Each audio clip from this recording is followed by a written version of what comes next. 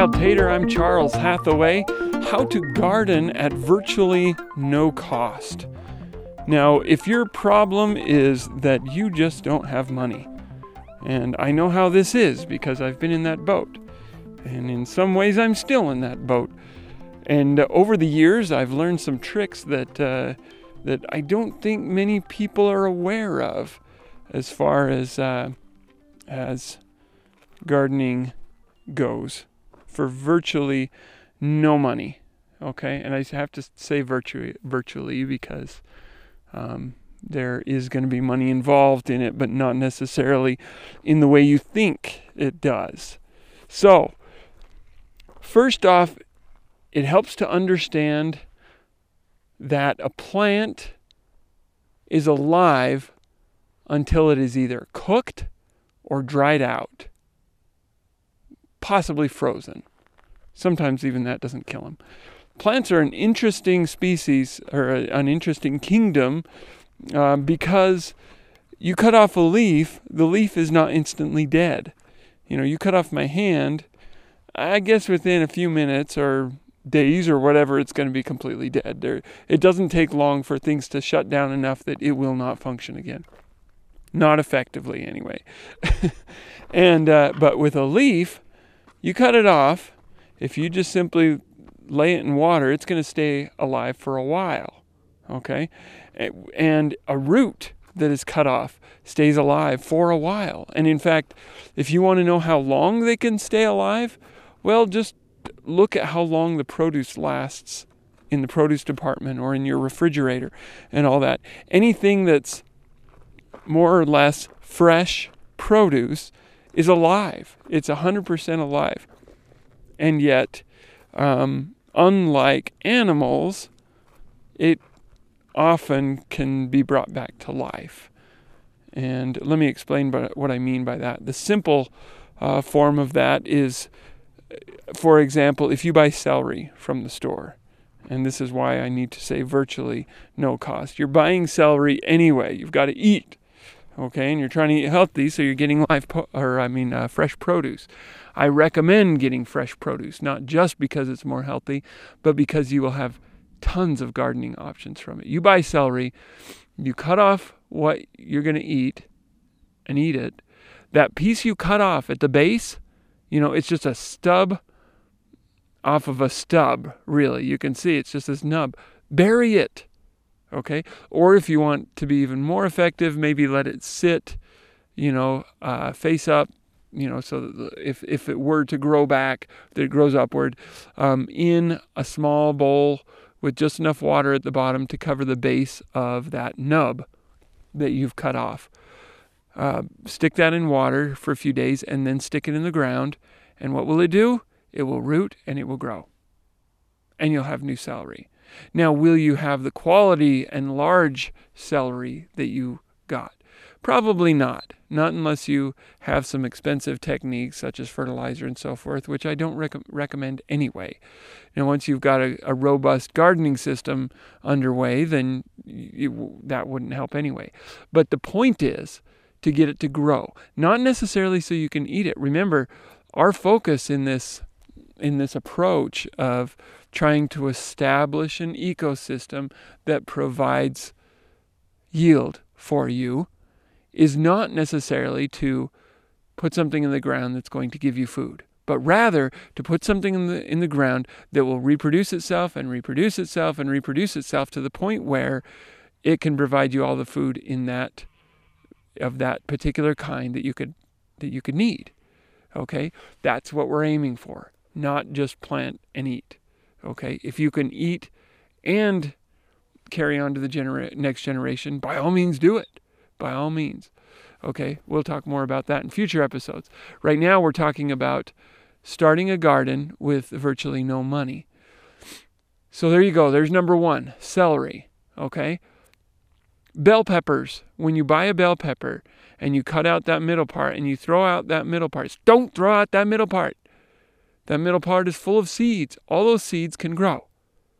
Now, I admit these are going to be some kind of hybridized version of something that the grocery stores got from a nursery that does it on a mass-produced scale. So this is not going to be your robust hybrid variety. That is true. But when you're talking about going through, let's say, 50 bell peppers a year, I don't know how much you eat in bell peppers, and you plant those seeds, and a few of them grow, and a few of those grow vegetables, okay? Those vegetables have seeds as well. If you can start a cycle by getting the bell peppers to grow, then by all means do it, okay? This is one that, you know, like the celery, you don't even have to waste any food. What I'm suggesting is turn what would have been waste into a new plant. And it will work. Not always, but enough of the time to make it worth trying every time. Tomatoes also. Your tomatoes start going bad, throw those seeds in the ground. In fact, with them, you don't have to wash out and separate the seeds like you may feel like you need to do with a lot of things like pumpkins, because tomatoes have this thing where they prefer to rot before they grow. The seeds prefer that the outside area of the seeds rot and mold before they grow. If you look up online to see how to dry your own tomato seeds, you can follow this complex process, or you can throw it out in your yard in a place where you would love for tomatoes to grow, and you're likely sooner or later to get tomatoes.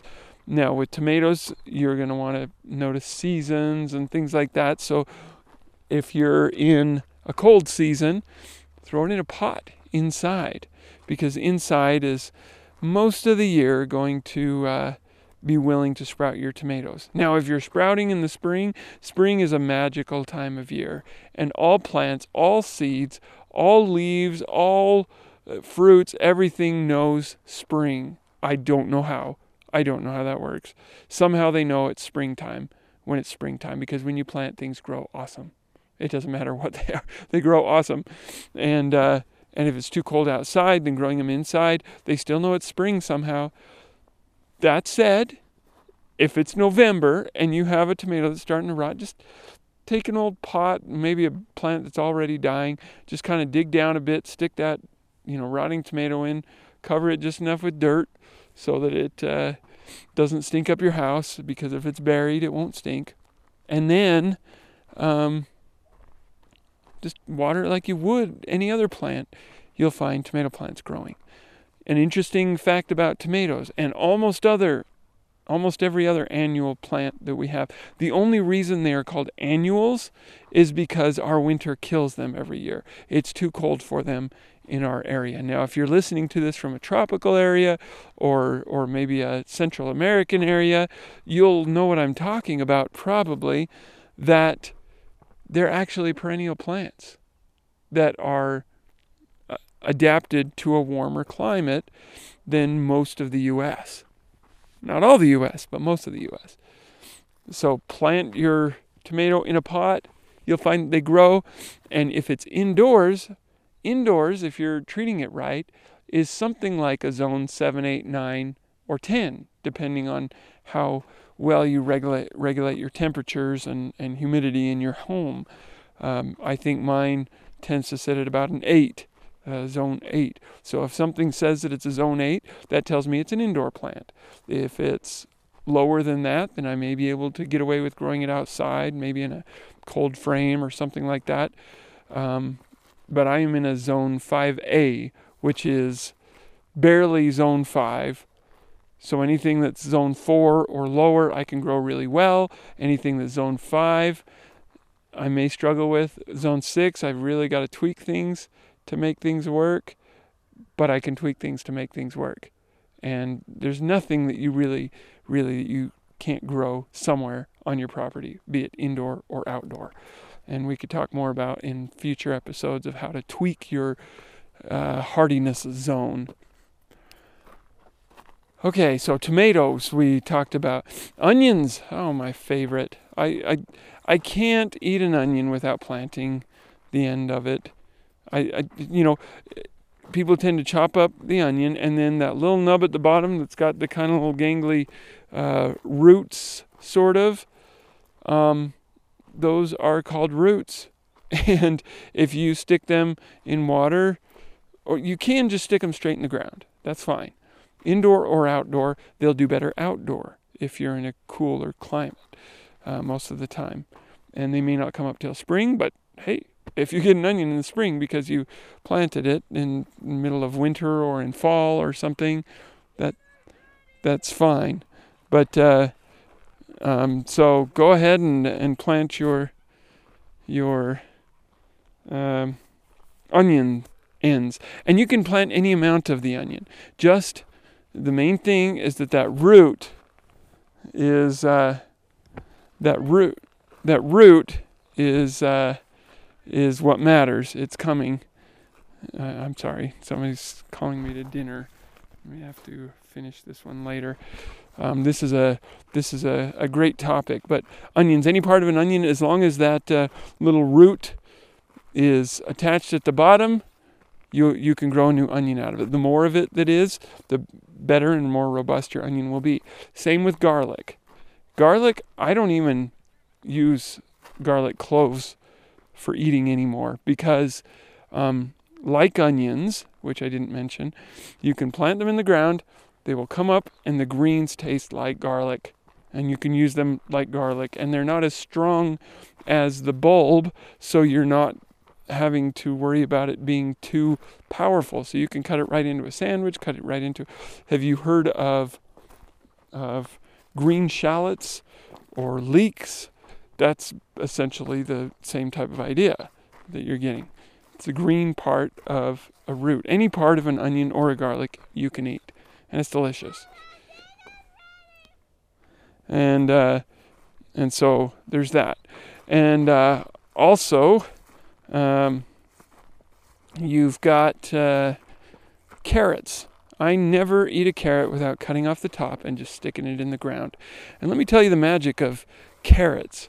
You're not going to get a new carrot out of that carrot, but what you're going to get, because it's biennial, it's going to grow up and go straight to seed, and it'll have these beautiful greens, which actually you can eat, and they're a nice flavor, kind of like an herb of sorts, not something you want to just chomp straight necessarily, but you can eat those. But let it go to seed, because the seeds will be a whole batch of seeds that it'll have hundreds, sometimes thousands of seeds from one or two carrot tops that you stuck in the ground. And those I just always grow outside because they just do so well out here in zone 5A. And they usually want to come up in a cooler but not too cold season, so they'll just wait until they're ready to come up, and then they'll come up. Sometimes I'll discover one the next 8 months later, then I'm like, I forgot that I put one there, and it's just coming up and it's doing great. Carrots are one that you can get to take over once you get the seeds going and sprouting and spreading. I've seen lawns that people don't realize that's carrot in there. I think that's fabulous. I wish I could get it to do that here, but unfortunately I don't have lawn. So we're going to carry on this one again in the next episode about gardening for virtually free. And so with that, I'm Charles Hathaway with another episode of Wild Tater.